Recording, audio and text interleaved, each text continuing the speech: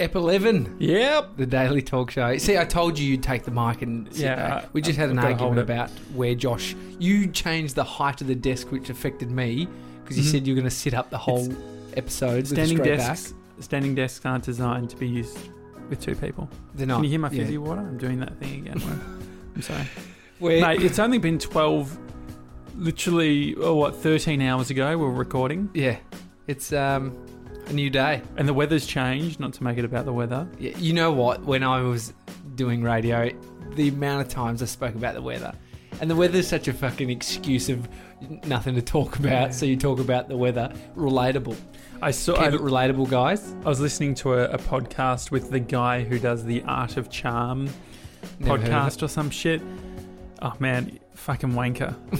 Massive wanker. Like, he was... You okay to put that out there? Yeah, he was in a podcast with Kevin Rose. Really like Kevin Rose. I don't know him. This founded Dig.com. Dig. T-I-G-G. Yeah. And, this Art of Charm guy. I thought, okay, he's not like a pickup artist. He's just about, like, how to connect with people. And I'm like, this is just some nerd who is trying to sell to other nerds how to like speak to people, where it's like, I dressed up in a kangaroo's costume, kangarooing. Literally, like, and I think it's so gross. Well, it's almost back to what we talked about 12 hours ago, where you were saying people love like a roadmap. Yeah. People love instructions of how to do something. And people love a story as well, right? They love to be like, this guy went from not being able to speak to anyone to being able to speak to anyone at a bar in 3 weeks. Yeah. Anyway. When it comes to picking up, it's like you can't... If you're thinking about it, and I'm sure it works for some people, where you're actually thinking about using these techniques and you're trying to pick up, you're putting it in practice in the field. Yeah. Oh, it's gross. So gross. It's so gross. The grossest book I reckon I own is... The Game. No, I don't have The Game. I'll pick it up. It's this book here, Max Tucker, Assholes Finish First. Yeah, I'll just throw it to a random page and read one sentence. Let's see how... And so tell me what the book is about, or will it... It's just all about like this fucking stories of wildly entertaining... depravity and sexual debauchery from the debauchery. See, I'm a fucking shocker when I have to read out loud. Here we go. He's trying to impress us with his words. I'm going to call this off when it gets boring, okay? But just go for a short paragraph. Okay. In the movies, this sort of thing happens overnight, but in real life, it's slow and developing. TV shows, fucking... Nah, was this a really bad idea? That was a terrible idea. Are you continuing with your idea, or are you pulling a bit on this? There's the word pussy on that page. Okay. Just like stupid, silly girls. I started with a round of brutal hammers, vodka, and Red Bull. Then we shot for the shot with them, picking awful things like blow your fingers in the way. The bravely, It's fucking gross, isn't it? It's just like.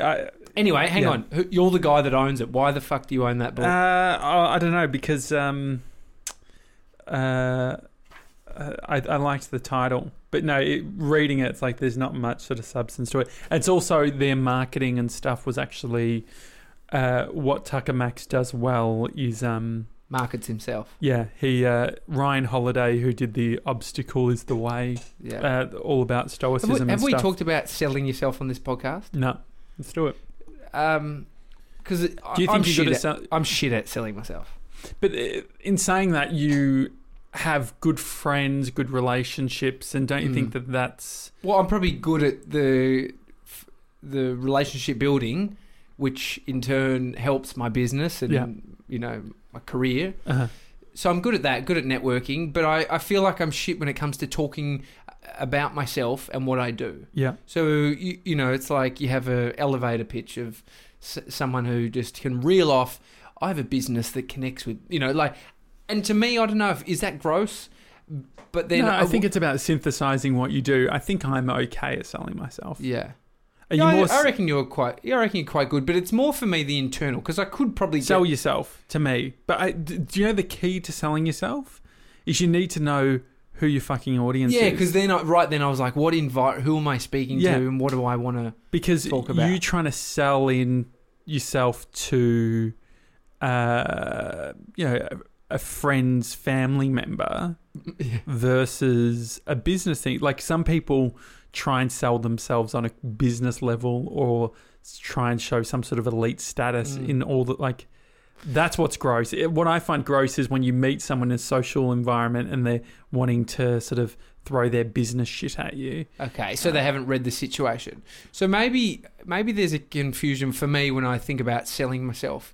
I see everybody on LinkedIn and I see people on Facebook selling, courses, 10xing their business. Mm-hmm. And maybe it could be, I feel like I don't have the sell in me like they do, but I don't even appreciate the sell that they have. Yeah, well, that's it. Like, you don't want to be the whiteboard guy. Nah. And that's, I think it's trying to work out. I mean, it's that whole thing where it's like if you go to the US, people are a little bit more, they appreciate that more. Like if you, self-deprecation is a big thing in Australia, and it's something that we respect. From the few experiences I've had with working with US businesses and just sort of the cliche of what people say, you don't really do that in the States because they, my mate Cyan, who helped, was a co-founder of Envato, she talks about dealing with venture capitalists and stuff, and how she didn't take herself seriously or whatever, and basically the venture capitalists took her word for it in the sense of like, if you position yourself in that way, they can be like, oh yeah, well this person's just a bit of a joker. What idiots they are, seeing as Envato have $1 billion. They fucked it. I guess when you're in a situation like that where you're having to pitch, it is the time to talk about how good what you have is and your idea is. Well, I think that's the difference. So then how do you do it outside of that? So, because selling yourself isn't about selling yourself. It's selling how you can help that person. Yeah. So, and you and I have spoken about this a lot. It's about that value piece. It's like if you position everything of like, this is how I can bring value to you, it becomes a lot easier versus selling yourself in that common thing of how people think about it. I think it is very unappealing to the listener. Whereas like actually selling yourself well is being a good human, listening, working out how you can actually provide value versus saying, this is what I do and you need what I can do, which I think a lot of people default to when they're trying to sell themselves. It's tall poppy syndrome in Australia. Yeah. It is that the opposite of America. Yeah. Where people are championing themselves. Yeah. And others' successes. And then in Australia, because we've talked about people wanting you to win. Yeah. And they're few and far between the people who really want you to succeed. And I don't mean that people are evil. There would be some, but they're not going, I hope Josh doesn't have any success in his life. No, people see other people's success as their own failure, and that's the biggest issue in this piece. It's the amount of... The older I get, like, the more you realise how much this world is just everyone projecting. Whether that's positivity or negativity, like we are all just projecting how we're feeling, and it very rarely has anything to do with the person that we're applying that projection to, right? Like you think about road rage or getting annoyed at someone in a car. If I get annoyed at someone, it's normally because I'm having an annoying day versus that person being an idiot, because I think about, I'm like, oh, you know what, there's people who have done worse on the road, and if I'm having a good day, I'll just like let them cut me off. Yeah, totally. Like you see that angry dude just yelling at someone. I watched a guy tailgate a cyclist for miles, and he was just getting so angry at this dude. It's not about the cyclist that cut him off. No, there's something going on in his life that he's not sorting out. Yeah, I mean that self-awareness is a hard piece, right? Trying to work out without trying to overthink things, Because if you could get to a point where, am I projecting right now? Am I doing this? Am I doing that?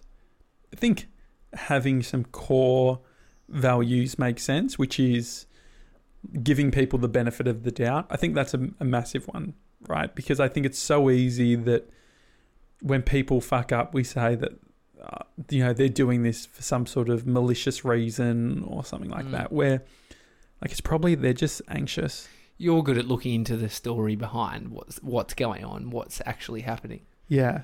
And sometimes it serves you, sometimes it definitely doesn't serve you. Yeah, well, I think that it's the, Seth Godin talks about dropping the narrative, and it's that idea that for all these generations, we've used storytelling as a way to remember things and to pass on bits of wisdom. It's a great way from a memory point of view, and it can work against you, where it's like if you tell this negative story about something that's happened in your life, unfortunately, it's going to stick to your fucking brain. So dropping the narrative is about like saying, and I think it's even harder for creatives because we're fucking creative. So we have that built in, right? Forming a story around something. Forming stories is what we do all day. So it's very easy, I guess, just to do that in our head. Mentioning that accidental creative, he said something really interesting. The wanker? No. Who was that? Can you not mince my words, because you're gonna someone who I actually like. This is what people do. They listen to 4 seconds of a podcast. Exactly. 1 minute you've called someone a wanker. Now you're talking about. Yeah, but you've applied that. That's not what's happened. Anyway, But let's clarify. Who was the wanker? The wanker's the art of charm. Okay, so and the art of charm and the accidental creative have nothing to do with each other. Nothing other to do than with the each fact other. that they're both being mentioned on this podcast. Okay. I mentioned The Accidental Creative as a good podcast yesterday. Yeah, that was one of my recommendations. But he was talking about when we're stuck with a creative idea. Oh, yeah, you mentioned that. Yeah. How do you... have I already spoken about this? Oh, you said yesterday... No, that was the time... Yeah, you were explaining the time where stuff's coming really easy and then it's not. Okay. But maybe that's not the same thing. I don't know. When do you feel... like, what do you do when you're stuck creatively? It's cliche, but it's like just do something. Yeah. Like stick at it. And defining what it is, maybe it's an edit, right? Yeah. It could be taking some time off from that project. Yeah. Because you're putting pieces together. Like ideas are coming together over time. Mm-hmm. It's just compounding. Like you do one version, you go away, and for some reason your head's putting it together when you're not even thinking about it. Or you come back and you've got fresh eyes and you're seeing stuff you didn't. So for me, it's like taking a break. Or, definitely, that's my number one. Just take a break for a moment. Well, the funny thing is he talks about when we're stuck, we feel like we need momentum. And the best way to get momentum is we work on something else. Yeah. He said that's like, think about like the negative side of that too, which is like, that's where procrastination and shit goes in, because we need to, when we feel stuck, we want to get unstuck. And the way that we do it is by doing other easier things. So for you, it might be, I've got this client thing, but it's actually easier for me right now to be doing this YouTube video. Yeah. So you'll do that. So he was talking about having the anti-to-do list. Write down the shit that you're not going to do this week. And then do that? No, and don't fucking do that. So I think that we've got these crutches or these things that we fall back on, which are easy for us to get like these, feel like we're getting these quick wins and building momentum. I think email is one of them. Like I can spend ages in email and write back and feel like I'm being productive. Just go back a bit. So how would you get something onto the anti-to-do list? Like, well, I think it's... What's the kind of checklist to get it onto that I think list? The checklist, and this would be me sort of theorizing versus anything that he said. Yeah. He didn't really go into it, but it would be saying what's the easy thing?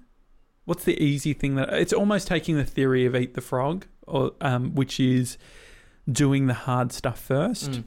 And so it's saying, okay, well, what are the tasks that I need to do at some point in the next month that is going to be enjoyable, and taking that off taking that off something that you could do today, and doing the hard thing. Yeah. So eating the frog is, taking on the tasks that you really don't want to fucking do. Because if you think about it, once you get busy and you have a huge list of things that you need to do, we could spend hours cherry picking all the ones that we want to do, and at the end of the day have the things that we actually needed to do not done. And we could say that we had a productive day. And I was talking on LinkedIn to a few people, were commenting back and forth.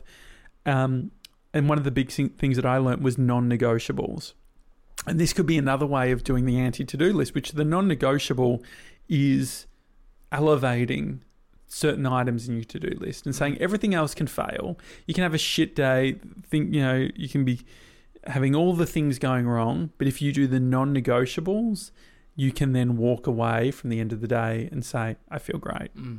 Whereas think about how many times you've had something that you need to be that needs to be done, but you prioritize some other things because you're like, oh, these are easy, and you think that that's going to get, and in the moment it feels like you're having progress, and at the end of the day you still feel a bit anxious, and you're like, oh, hang on, I haven't actually done the thing. Lists. Yeah. We talked about your list the other day. So you've got your Google Doc and Google Doc, what I need to do for the day. You index it all, and then I put it into calendar. Yeah. But then some days it's like I just know that I've got to do this shit, and so I've got to sink 6 hours into doing this one project. Yeah. So I don't even go there. I just do that. But you go through times of actually being able to deal with a list, and times where you just don't have the headspace to deal with all of that shit. Well, I think that's part of the thing. So it's having a system in place, because half the time it's fine not to have a system and you can work without a system.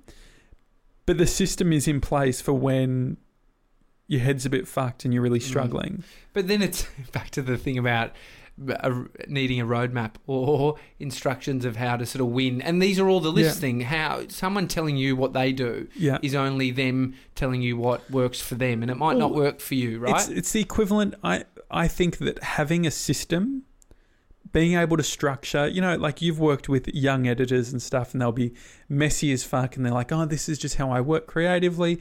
When the reality is that no, that's not you being creative. That's actually going to get in the way. That works for your 2-minute little video you're making, but you not having any system in regards to how you're naming things or file structures or folders, that's going to come to a halt when you're working on a feature film. And that's a short-term game type of thing. But I think systems are very important. I think that what can sometimes happen, it's like the whole, schizophrenia paradox type thing where it's like, when someone has schizophrenia, they'll take medication and they start feeling better, and they're like, okay, great, I'm better now. And they'll go off the fucking medication, and then they go nuts again. And so it's the same sort of thing where it's like these systems, when we maybe not busy, or we do, it's easy to prioritize at the moment because we're working on one project. It's great to say, actually, I don't need these systems now. I've been able to prioritize myself, and I can do it. When the thing is that we're playing in a safe, it's like going into a beach where there's no rips and it's beautiful and easy water, and so I can swim. And so and then going in there every day and not preparing for the day that there's a fucking rip and you drown. And do you know how to get out of a rip? Just you go. Well, you can. Can you swim? Yeah, I did nearly drown though once. Can you swim though? Yeah. How competent are you? I'm not real sort of deep ocean swimming. When did you start swimming? Young. As a bub? Yeah. I'm definitely I'm not one of those the people who just have a fear of swimming or whatever. No, I think I was okay at freestyle and shit. How'd you nearly drown? Gold Coast 2006. Was that story about you, the guy that went into the water and it was really nice every day, and then one day as a rip nearly dies? I did. What I didn't see is there was a sign that said to not to go any further up past your chest or whatever, and I did. And then all of a sudden, I couldn't feel the bottom of the water, which was fine because I can swim. But where the rip had taken me to, or where I landed, was right where all the waves were crashing. Okay. Yeah. So I ended up getting like every few seconds getting smashed by a wave, and I was waving, like putting my hand out, like trying to get help. Apparently, someone said like after I got saved, it took 2 lifeguards to try and save me. The first one lost their board by the waves. I got on. How old were you? I would have been 16, 17. Yeah. And like, because we were bodyboarding, because the next day we were meant to go surfing, and so I was like, oh, I think I just got confidence. That beginner's mindset again that we spoke about yesterday. It's like being too cocky in that sort of scenario. Like, you need a little bit of fear, right? Yeah. If you start going like, yeah, I'll fucking go on that wave, that'll be fine. But to answer your question about rips, you just fucking go with it. You let it take you out, and then you can go out to the side, right? You can swim diagonally. Diagonally, yeah, to the side. But then if there's waves, and you can surf them in. It's totally... Yeah. There's a million variables to every set of rip. Yeah. Oh, I thought I was going to die, You can swim though. diagonally in a rip. That's what I used to remember my old man telling me. Yeah. But it's just... But you don't even... To be honest, when you're in a rip, can't even fucking identify that you're in a rip. Like, well, when you're... A lot of the time you can feel it, and you're just getting pushed...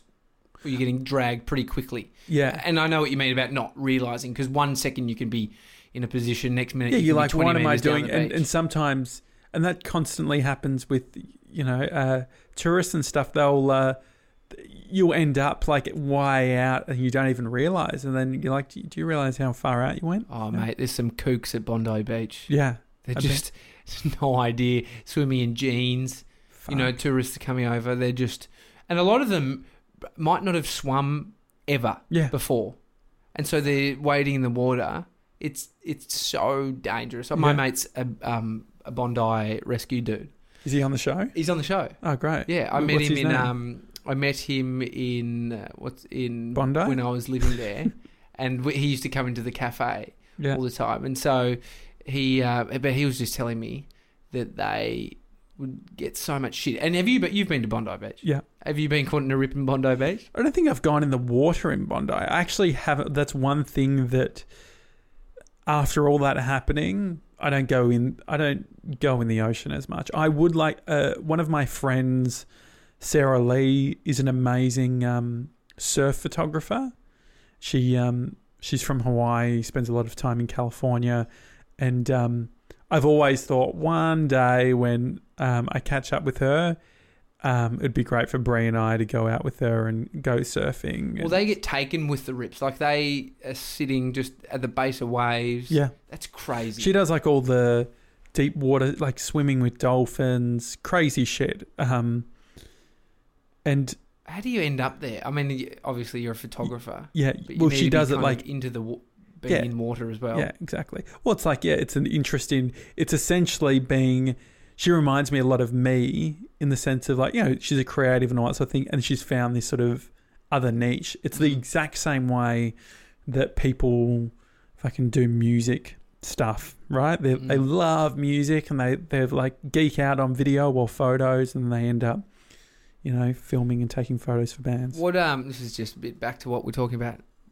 What gives me faith in business is working with companies that are making a shit ton of money. Yeah.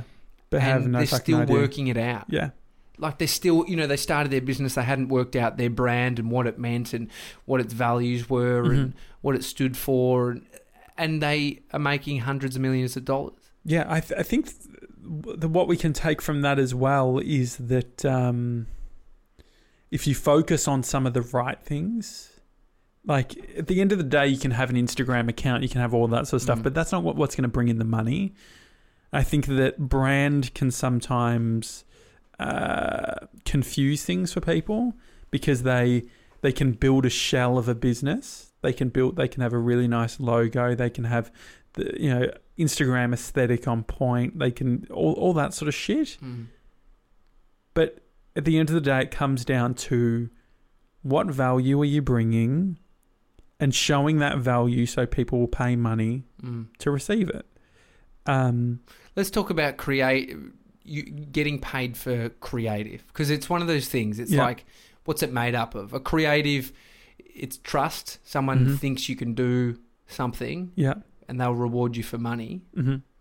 There's time. It's like it's not tangible, half of the creative things. What we do, I mean, other than putting processes at the start to, do some pre-work to get them understanding what we're going to execute. Yeah. But there's still, at the end of the time, there's nothing tangible there. Well, I think that it reminds me of a story that my mate Nasan told me. He says it's a Persian story, but he says every fucking story is a Persian story. But give it a bit of elegance. Yeah, exactly. But a man was having issues with his tractor. He couldn't get it started. He tries everything with the engine. Gets a guy to come in. The guy looks around, looks at the engine, gets a hammer from his toolkit and hits the engine, right? And all of a sudden the engine starts.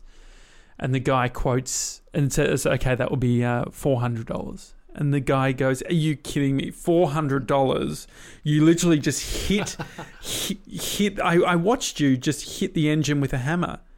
He said, sir, what you're not paying for me to do that. You're paying for the years of experience of me knowing exactly where to hit the engine.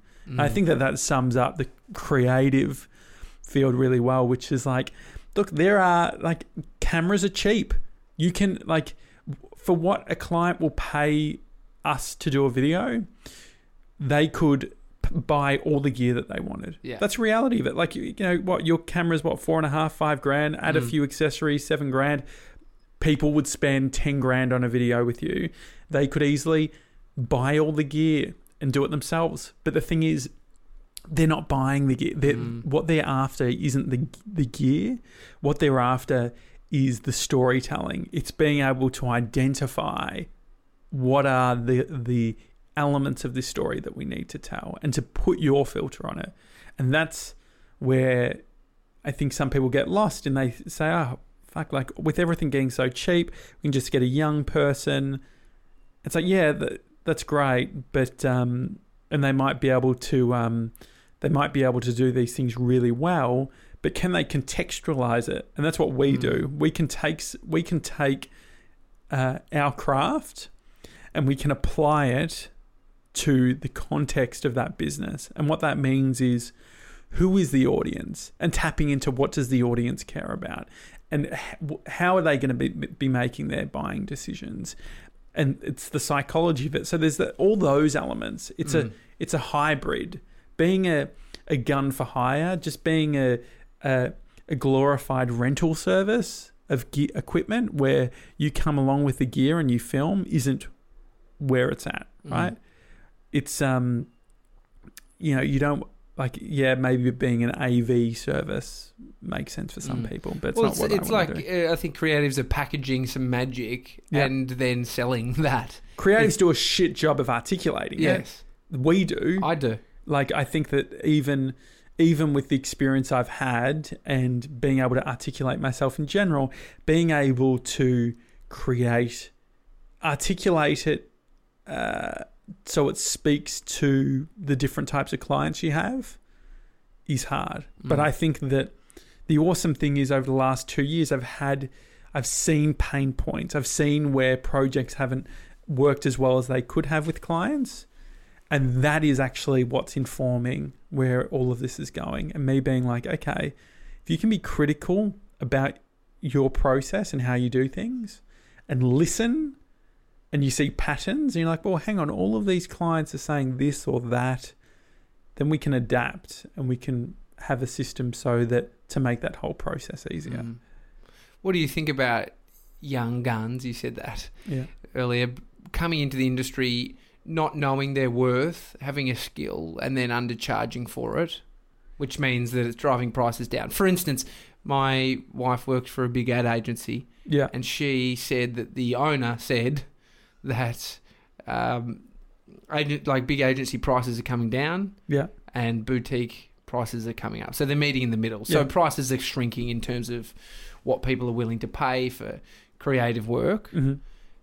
Many things, technology, amount of people doing it.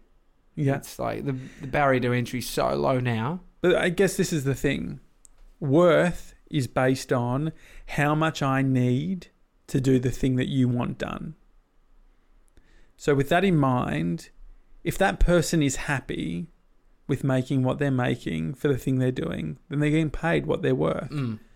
And that's what people don't fucking get with like being an employee. They say, I want more money from my employer. And I've said a few times to friends, I'm like, oh, okay, are they giving it to you? And they're like, no, they're not giving it to me. I said, okay, so you're going to leave? And they said, no. I said, well, they're paying you the perfect amount.